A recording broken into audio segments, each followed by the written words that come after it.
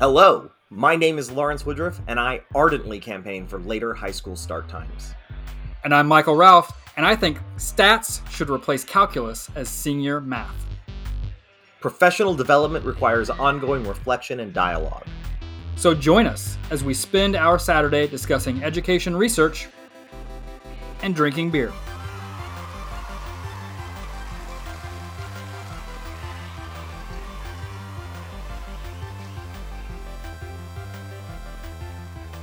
Today, we are drinking Ginger Snap Pastry Stout from the Toppling Goliath Brewing Company. Fizzes like Pop Rocks. It's very dark. I don't know why I had Ginger Snap in my head as being a lighter beer. This is not light. This is dark like a Guinness. There's a little redness in the head. The smell.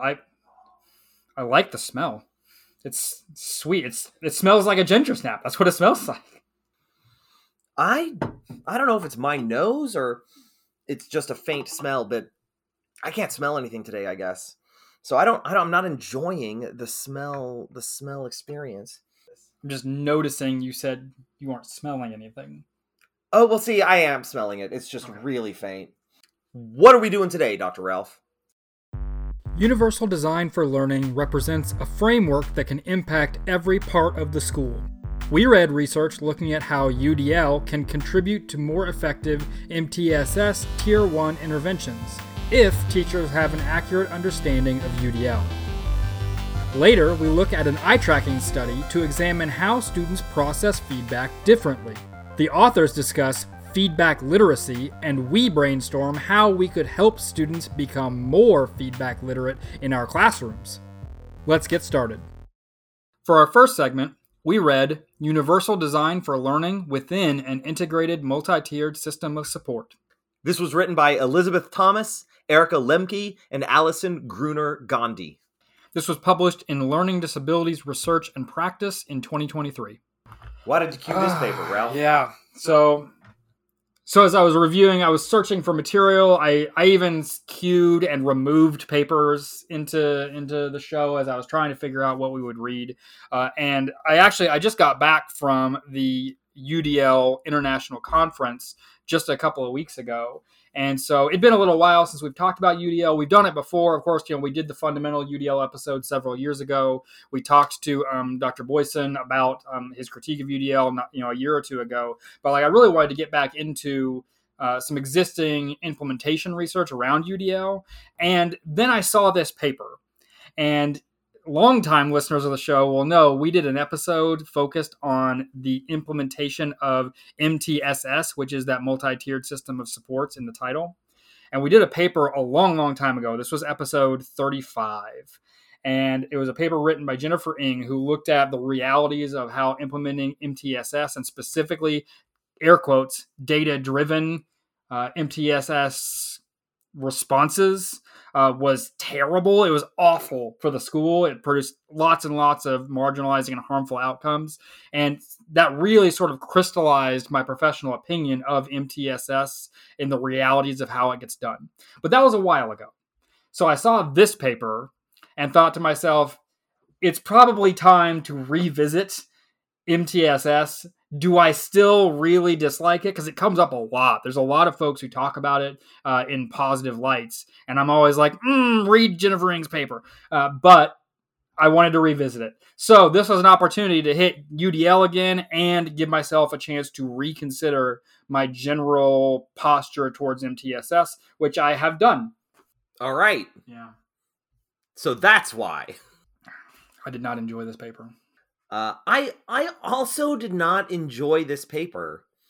And I think some of the reasons that I didn't enjoy this paper was merely stylistic. I have a complicated relationship with the phrase efficiency in education. And the problem is anytime you use efficiency, not anytime, I think most times that people use efficiency, they are taking for granted what we're minimizing and what we're maximizing. And I think that gets taken for granted. And so this word gets used in conversations and in different venues and in different situations. And we don't ever dig into, when you say efficiency this time, what are we minimizing or what are we maximizing? I think the word is fine. And there are plenty of times that you can use it in education completely appropriately, even when you're talking about learning outcomes and objectives. I think that's absolutely okay. But since we as a community don't do the work to disambiguate it when we use it, it means too much, too often, too little, and can, I think, reinforce some misconceptions in education. Because I think that efficiency for a student, efficiency for a teacher, efficiency for an administration, efficiency for a district employee, and efficiency for a board of education member, I think all of those people will be operating from a different perspective of what is efficiency and what we value as efficient. And so when I see it in context in this research, I'm like, well, okay, I kind of know what they mean. And I'm sure that it is a fine word choice, but it just makes me feel uncomfortable when I see it. And that has nothing to do with the content of this paper, but it makes me feel uncomfortable when I read the paper. And the same thing is true of the term fidelity, which also appears many times in this paper. They talk about, which is like the centerpiece of the last paper we read those several years ago about MTSS, and the authors were like, fidelity, fidelity, fidelity. And I'm like... But then they defined it in a way that's like, not, okay, that's fine. But it has these other contexts that make it problematic. And so this paper, I didn't sit well with me because of the language choices, which is different than the intent and the content. Well, but language shapes our thought and especially communicates our values. Like, it opens with a discussion of PBIS, and I'm like, oh my gosh, that we're starting here when we're talking about equitable implementation, and PBIS is where we start. There's a link in the show notes for some of the racist impacts of PBIS implementation. And so my experience making my way through this paper was consistently seeing a declaration of values and priorities that I agree with, that resonate with me. Yeah. And then practices and language use that I strongly disagree with. And so I had a really hard time reconciling all of that. And one of the things about the paper is that they focus exclusively on Tier 1 instruction of the MTSS construct. And Tier 1 instruction is your basic classroom experience instruction. So we're not even getting into any, we use MTSS over and over and over and over again in the paper, but we're really talking about standard classroom experience without discussing the responsive levels of intervention. We don't talk about Tier 2. We don't talk about Tier 3. We talk exclusively about Tier 1 the entire time in this paper. And so some of the problems that we were critical about MTSS aren't really relevant in the context of this paper because it's not what this paper is exploring. So it's weird. It pulls me in all these kinds of directions. Yeah. So I think a general summary of the work is that they're describing universal design for learning, or UDL, as sort of this large framework that can touch all of the operations of a school, and they were focused on elementary schools. And MTSS is also it's a system, right? So it also touches lots of operations in the school. And so those two things could mutually contribute to one another, but very often in practice are implemented sort of in parallel, and they don't talk to each other as much as they could or they should to be as effective as they could be. And so that makes sense to me. That's a very reasonable claim. Let's not implement policies that aren't talking to each other. Absolutely. You got me so far. Yeah. And so their work was looking at how does implementation of UDL look different across different schools, and how does that also align with or statistically associate with differences in the way they're implementing MTSS, and specifically the activities that they're doing at Tier 1 of MTSS. I think that's the gist of what they were looking at. In their description of universal design for learning, they had a section where they essentially described that for UDL to be successful, teachers need to exhibit flexibility and have autonomy in their execution of instruction. And I highlighted that and said, top shelf, gold star, premium content. That is the point. And though I don't want to, I'm not knocking UDL, but I'm saying any approach, any framework, any philosophy, any set of practices are going to not be effective if the teacher is not flexible and has no autonomy. Yeah, that was great. I felt like just as I felt uncomfortable with some of the other language choices, I felt awesome about those language choices. And that's where they pulled me back in. And that's why this paper was kind of a yo-yo for me. They several places throughout the course of the paper reference the importance of differentiation, the value of differentiating. But then in their interviews, they used a 100% scripted approach and didn't have any dialogue. Yeah. And I'm like, you said in your own paper that, and like in qualitative research, it's super common to have a semi-structured approach to be able to respond to participant comments so you can pull out their whole story rather than interposing your own expectations and structure on the interview. And so that's materially shaping the findings. One of the critiques or one of the proposed inconsistencies between MTSS and UDL is that MTSS is highly is evidence driven and UDL might not be because of some of the critiques that are existing in the field. And yet we're not acknowledging a pretty robust body of research showing the potential harms and misapplications of MTSS. They did not cite Dr. Ng's paper, which seems super relevant here. And so that mismatch of differential standards and selective memory or selective interpretation, it makes it really hard for me to agree with some of the findings that are inconsistent with my current understanding because the pathway to getting there is not robust. Well, let's jump to that. What were the findings? Well, it looked like they ran some Bayesian analysis, which is super cool. And in that regard, I'd love to learn more about it because I didn't get a chance to train in Bayesian methods, and I wanted to. That was one of my early hopes. So that's cool. They're using some interesting analytical techniques. But what they found was that the schools in their sample separated into two categories, into two groups based on a cluster analysis. I'd like to discuss, if we can, the role of autonomy in the execution of UDL, because what was true about all of the schools involved is that all of them were MTSS framework schools. All of them, every school was implementing MTSS framework. So the real variable here is, do the teachers in these schools also consider UDL principles while they're working in an MTS framework, or do they not?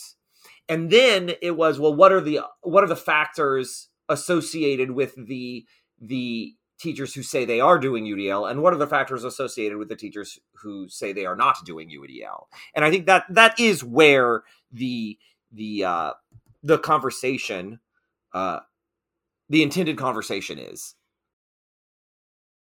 So even though this is set up as a mixed method study and there's all these interesting Bayesian methods for analysis, I think it is in its essence a robust qualitative study, looking at what's being said between the teachers in these two groups that are implementing UDL to some degree and groups that are not implementing UDL to any meaningful degree.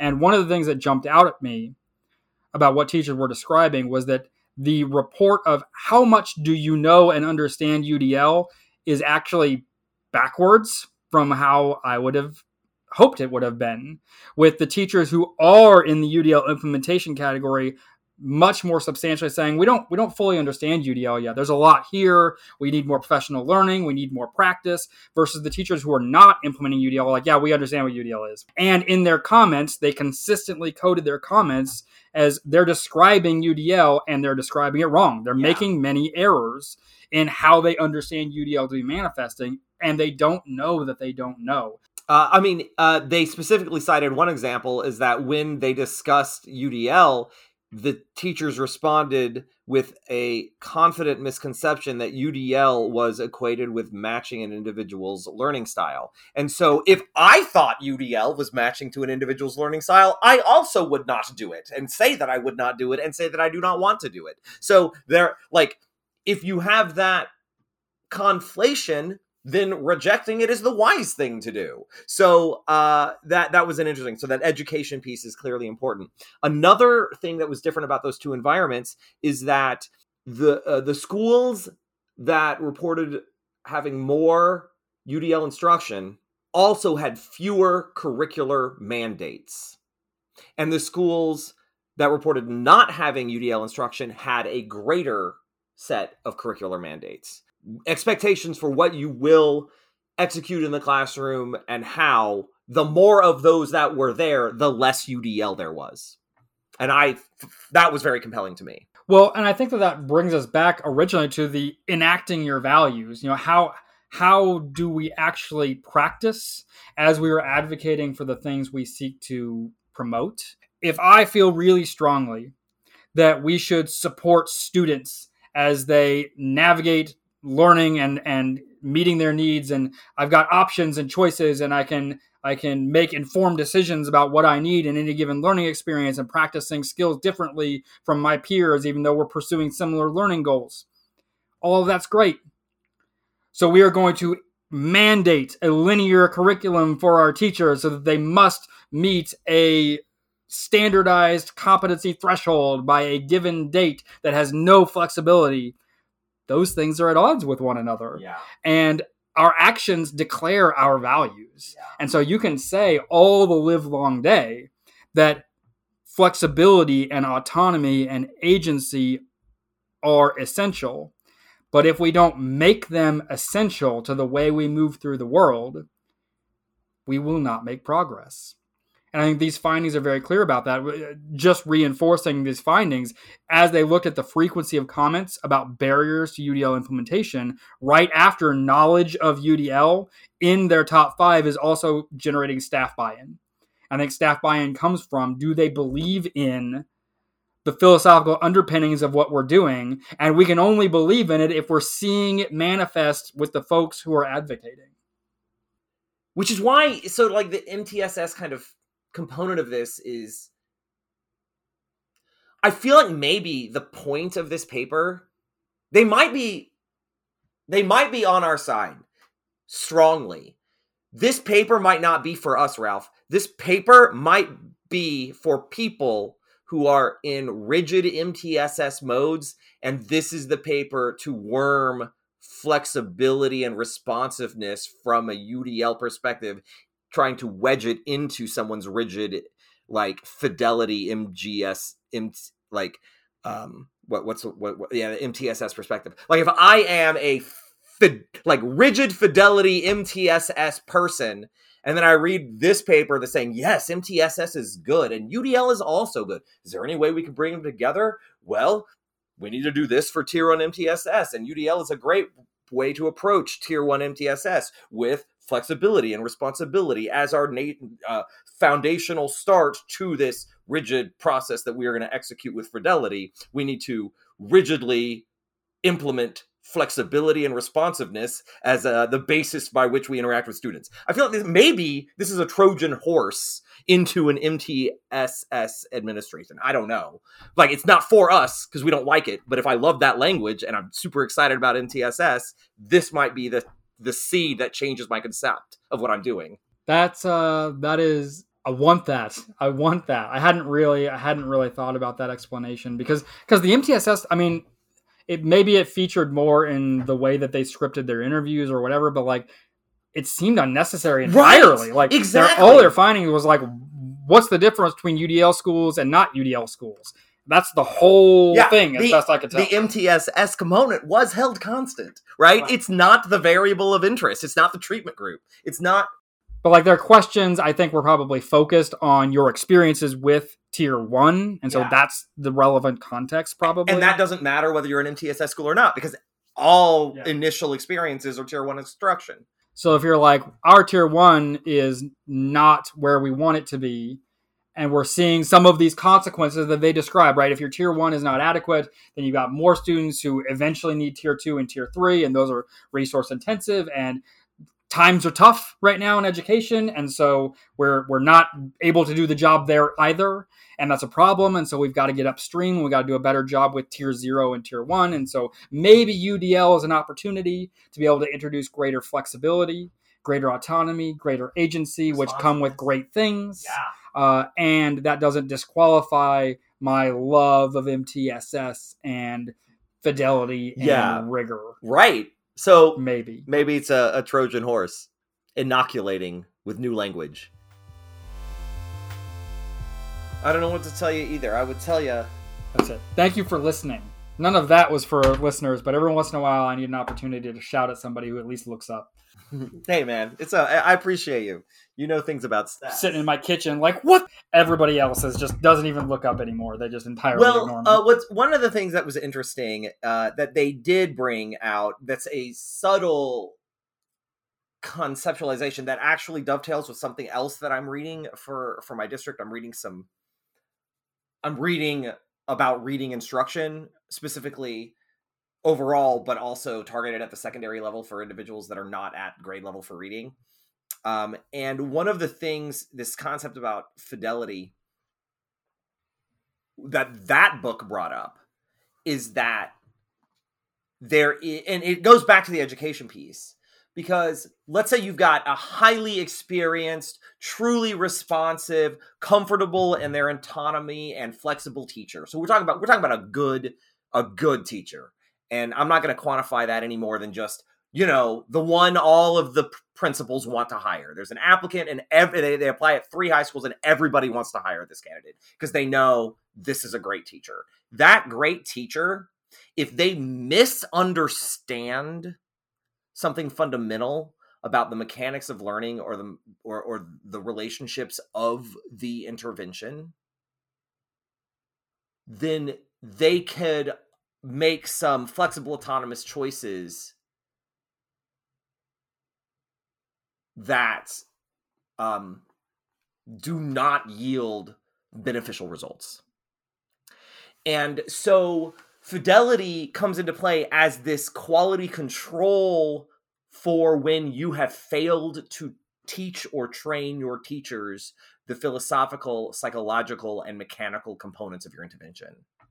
If you do not have the philosophical components, which they refer to as teacher buy-in, they do not have the mechanical components, you do not have the technical components understood by your teachers, then you can band-aid that a little bit by demanding fidelity to a script. But what's better is to improve your philosophical and mechanical instruction and training of those things so that you can trust them to use their autonomy and flexibility to support those results. And that's what this paper tries to do by defining fidelity as a flexible, responsive thing, because you have to understand UDL, which is a super complex thing. And so it's like this nested layer of permission to be flexible. Well, and so I appreciate you saying that, and it pushes me to put this in an ecological context. If I am an administrator and I am trying to help students who are struggling more than I have seen them struggle in my career because of gestures broadly, and then I remember that teacher turnover is elevating, and it's above historical rates right now. And in Kansas, we already had a teacher shortage. The national picture is complicated. We did that episode. But in Kansas, it's real. And so when you think about investing in your teachers and you put that in a context where teacher turnover is untenably high, to modify a quote from a mutual friend of ours, we won't have any old teachers. Well, if I can't train teachers because they won't be here next year, what can I do? Yeah. And that's an awful, awful question. And so I do not yield that we need to invest in teachers. help them get better. Being able to better meet the needs of students will be satisfying, and they will feel more motivation. And if you can protect their time to be able to invest in that in ways that are sustainable and without creating an onerous workload, then your turnover problems will reduce. Because that was also on this study's list of top problems, is overburdened and burnt out.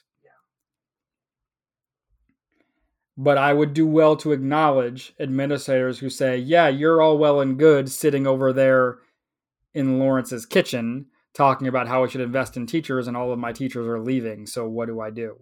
And that is a reasonable question, and I would do well to hold space for that.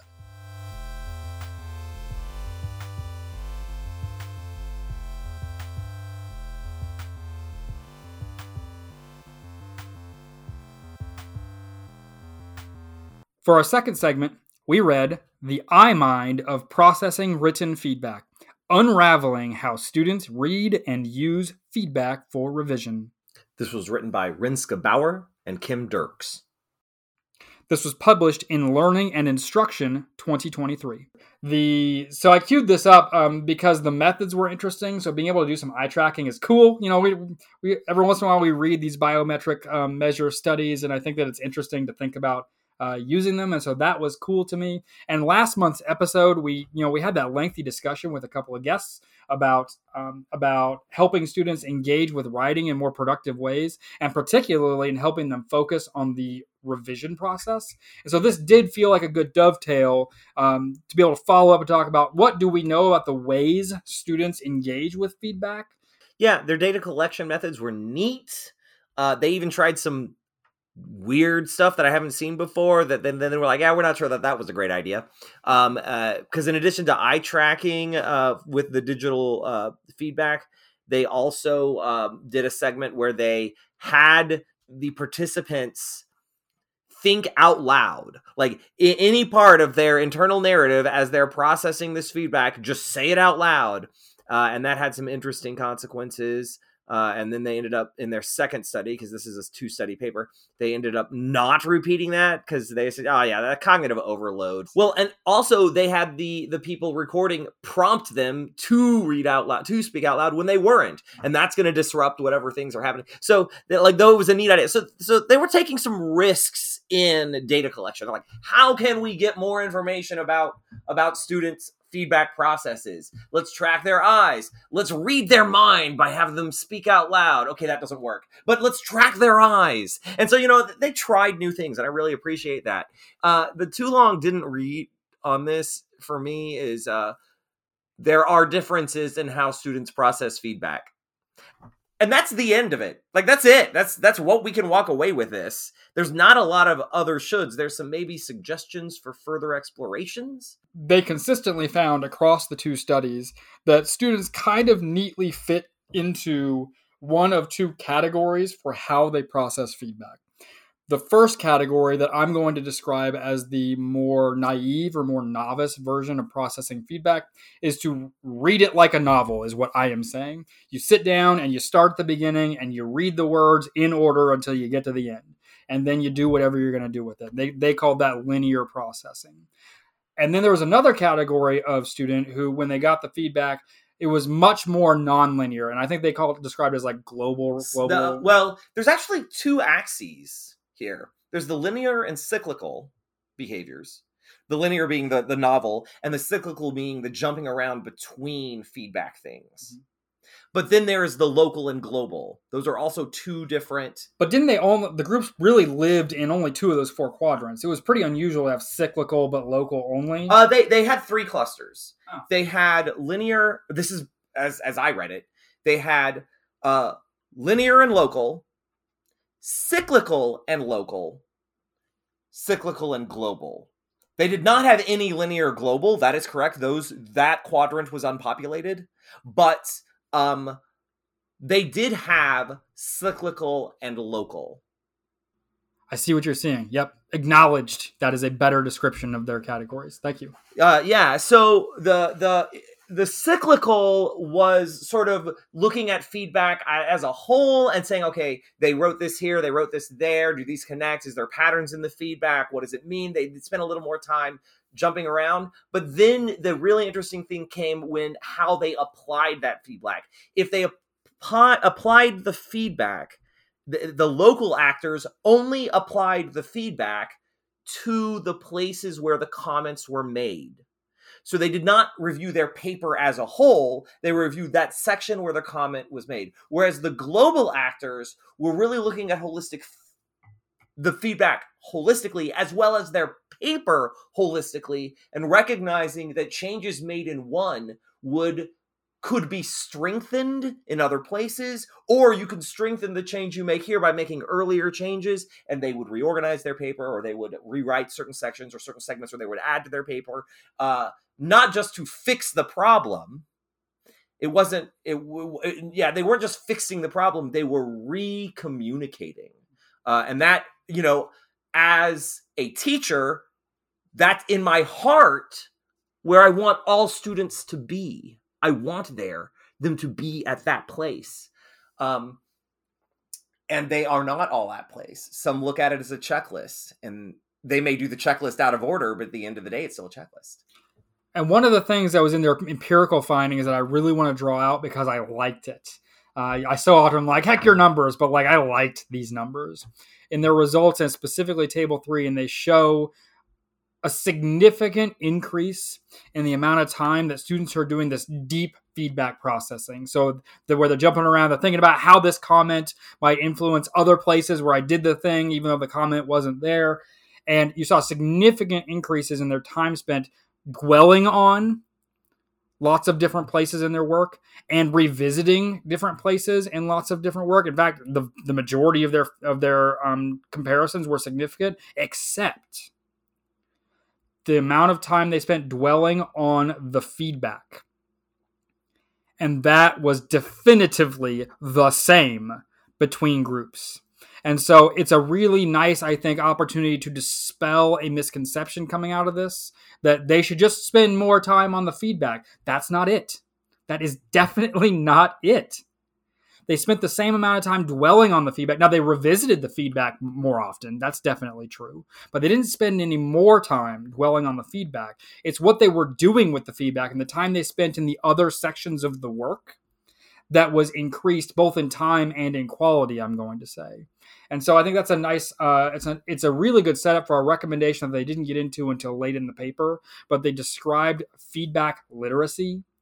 And I'll tell you what, that resonated with me. And I think that this study shows a need for being more explicit about how to find the deeper meanings in the comments that we make. And I think that that's consistent with some of what we were talking about with the tiny writing last month. In my mind, I framed it as a fixed versus growth mindset approach to the feedback. If you're looking at the feedback these are the changes I need to make a better grade and achieve the task, I characterize that close to a fixed mindset version of this. Whereas, what does this feedback mean? What does it mean about my writing habits? What does it mean about my writing decisions? How can I improve my writing, not just in this paper, but in the future as I'm applying this to be more effective as a communicator in this domain? That would be a different set of approaches to using that feedback. If this feedback is going to help me be a better writer, I'm going to be thinking about it a lot more in a more complex schema. If I need to resolve this feedback so that I can get a better score, I'm going to have a different approach. And I think they didn't discuss fixed or growth mindset anywhere in this paper at all.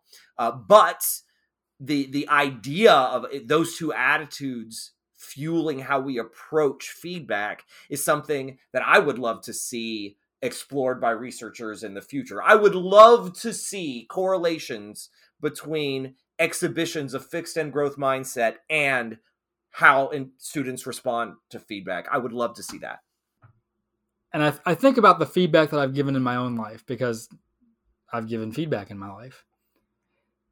And I think it can be easy to be affected by the curse of knowing for folks who are effective in writing in whatever their domain, whether you're talking about scientific writing, you're talking about creating fiction, whatever it is. It can be easy to say, I gave you this comment, think more about that comment. I gave you this comment, but you didn't really process it. I gave you this feedback. Go back and read my feedback again. And none of those statements reveal to a student who does not know what global feedback looks like, what deep processing looks like. None of those statements inform them about what you are asking to be different. They discuss it in their methods, but I think it is really relevant here in the discussion that when you give people feedback for someone else's work and say, how do you think this student should revise their paper in light of this feedback? They behave in a consistent manner with each other. Like, people tend to respond to other people's feedback similarly to other people. But when you're responding to feedback to your own work, there's wide varieties of how people respond, which means there's this effect for this like third party feedback psychology that is not, maybe it is well understood, but it wasn't expounded in this paper and I just heard about it for the first time. So I don't know anything about that. But maybe maybe I have to teach the skill of deep feedback processing directly through scaffolded events. Maybe I should start saying, hey, before we take this test next week, let me show you a sample of student work who took this test 4 years ago. This is how they did it. And this is the feedback that I gave them. And your paper might look something like this. When I give feedback kind of like this. How do you think this student should prepare for a retake in light of the feedback that I've given? Like, maybe I should be starting to provide those kinds of experiences to my kids. Maybe I should be starting to respond by providing students not just what feedback do you think this student sample deserves, but here's a student sample, here's the feedback I've given it. As a table, write the revisions you think would be an improved version of this. Like, the scaffolding, I have assumed for 11 years that when I provide them feedback, I will either use it to improve their work or ask me to disambiguate the feedback. But both of those are not teaching. Both of those assume they have the skill. And this paper is saying, students process feedback differently. And these are pre-masters students. Yeah. So these are students who are older and have more experience than any K-12 student at all. Absolutely. And the need was prevalent among them. So I'm going to go ahead and just scale that down and say that that's true of my students as well. And so though this year, Ralph, there's been a lot of like, I'm going to implement that immediately. I'm going to implement that immediately. I'm going to implement that immediately. I know that this is the kind of one that I've got to put on the back burner for a while, but I could see this one coming back to me in the future too. Mm-hmm. Like, okay, so you've got your test. Before I give you your test backs, let's look at what responding to feedback looks like. Let's do an activity where this is an example of some feedback I gave 2 years ago with a student. How do you think they should respond to this? What would you do to respond to this? Talk amongst each other. Like, I could make a lesson before I give the tests back. How could we respond with feedback? How do we practice responding to feedback? And that feels meaty and valuable. And one of the images that they shared was from their eye tracking work. I think that's another piece of the value from some of these direct process measurements that they showed in their lit review are pretty lacking in the field right now. Is you say, you want me to do global feedback, but like I'm struggling. Like, what does that mean? Like, I don't go back to the beginning. Like, fine, I guess. I don't know what that means. They have an image that literally shows a map of where the eyes of students go when they're exhibiting either local or deep feedback processing. And I think being able to show students, whoa, those two maps look pretty different. And maybe I can see myself in doing the local feedback thing. And I see how different the deep feedback processing looks. And that might get me to the equilibrium place that I really need to be ready to change some of my behaviors. And it actually makes me return to their thoughts for the Think Aloud, because the Think Aloud didn't work as a research tool. That does not mean it wouldn't be valuable as a modeling tool. If I, as an instructor, said, everybody, for the next 90 seconds, I'm going to respond to this feedback as though I was the author processing this feedback, and I'm going to tell you what I am doing. And I can do that with preparation, and I can do that with intention, and I can do that with expertise. And so I can say, I see that they have prompted me to consider a new adjective on this word. I noticed that this adjective doesn't have very much description, and I've used it 3 times in this paragraph. So even though they've only prompted me here, I'm now noticing I need to do better imagery. Now let's go back to, I know these 4 places I have important characters. I need to provide better imagery. I check the first one. Yep, do better there. I check the second one. That was pretty good. Check the third one. I need to do better there. And so now I have 3 opportunities for revision from this one comment that was only in this one place. And I think just narrating that process can be really useful to a student who has never done that before. Early in the paper, they mentioned one of the pitfalls that teachers can fall into by providing too much feedback, and I have wallowed in that sin for a time or two, and so I have to check myself. I must check myself, because if I don't, I will make that error often. So that was interesting. They're kind of, they're not calling me out on it, but I have to listen to that message. But what was interesting at the end, they had a should real quickly about that particular topic. When prioritizing feedback, prioritize higher order feedback over lower order feedback. That is, if you are overloading them with feedback, then rein yourself in by limiting the comments that you're going to make and making the comments that you choose to give about content and organization and style and flow, as opposed to syntax and spelling and grammar and formats. If you only have so much for them to think about before they become exhausted, and then all of your feedback is useless. If you push them to a point of working memory capacity, then they don't have any space to process. You've then shifted them into system 1 heuristic thinking. You are forcing them into local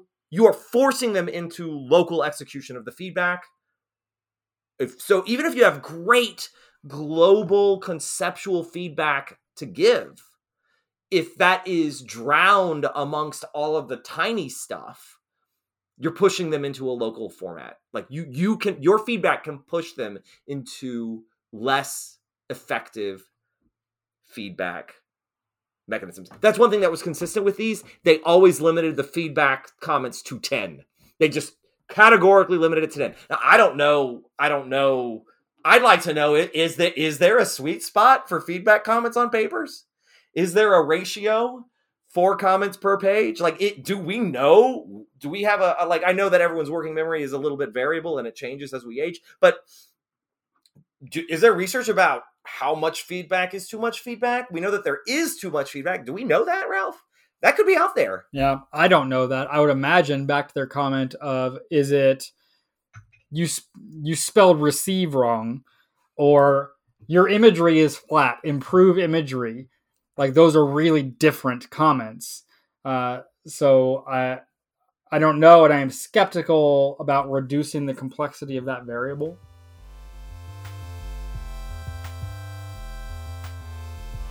Make better mistakes.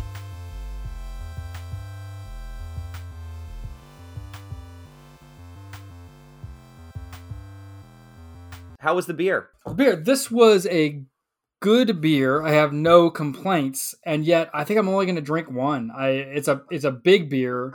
It is a big beer, and it's heavy. It's so sweet. It's the sweetness that makes it hard for me to process. Like, I've drank it slowly. It's many beers I can pick up speed as I get going. This was not one that I could pick up speed. It's too heavy. Agreed. Yeah. It is not an easy drinking beer. This is not an easy drinking beer. But man, I like it. I know the sweetness that you don't like is the sweetness that I like. It's interesting because we drink so many stouts that I would have imagined, this is just another beer. I'll drink it. That's fine. I like it. It's fine. Is not acceptable. That's not acceptable. I hear you, Ralph. It's okay. Let's go with mine. First taste impressions, Party time. Thick, rich, sweet, hint of spice, full-bodied, lingering tingle. I do taste a syrupy deliciousness that I love. Thanks for tuning in for yet another month. We hope your spring is going well. We hope you find the show valuable. Remember to check in with us at 2pintplc.com with suggestions and feedback. This is better as a community, and we want to read the things that are valuable to you. We want to improve, so as we pursue growth, discuss research, and struggle well.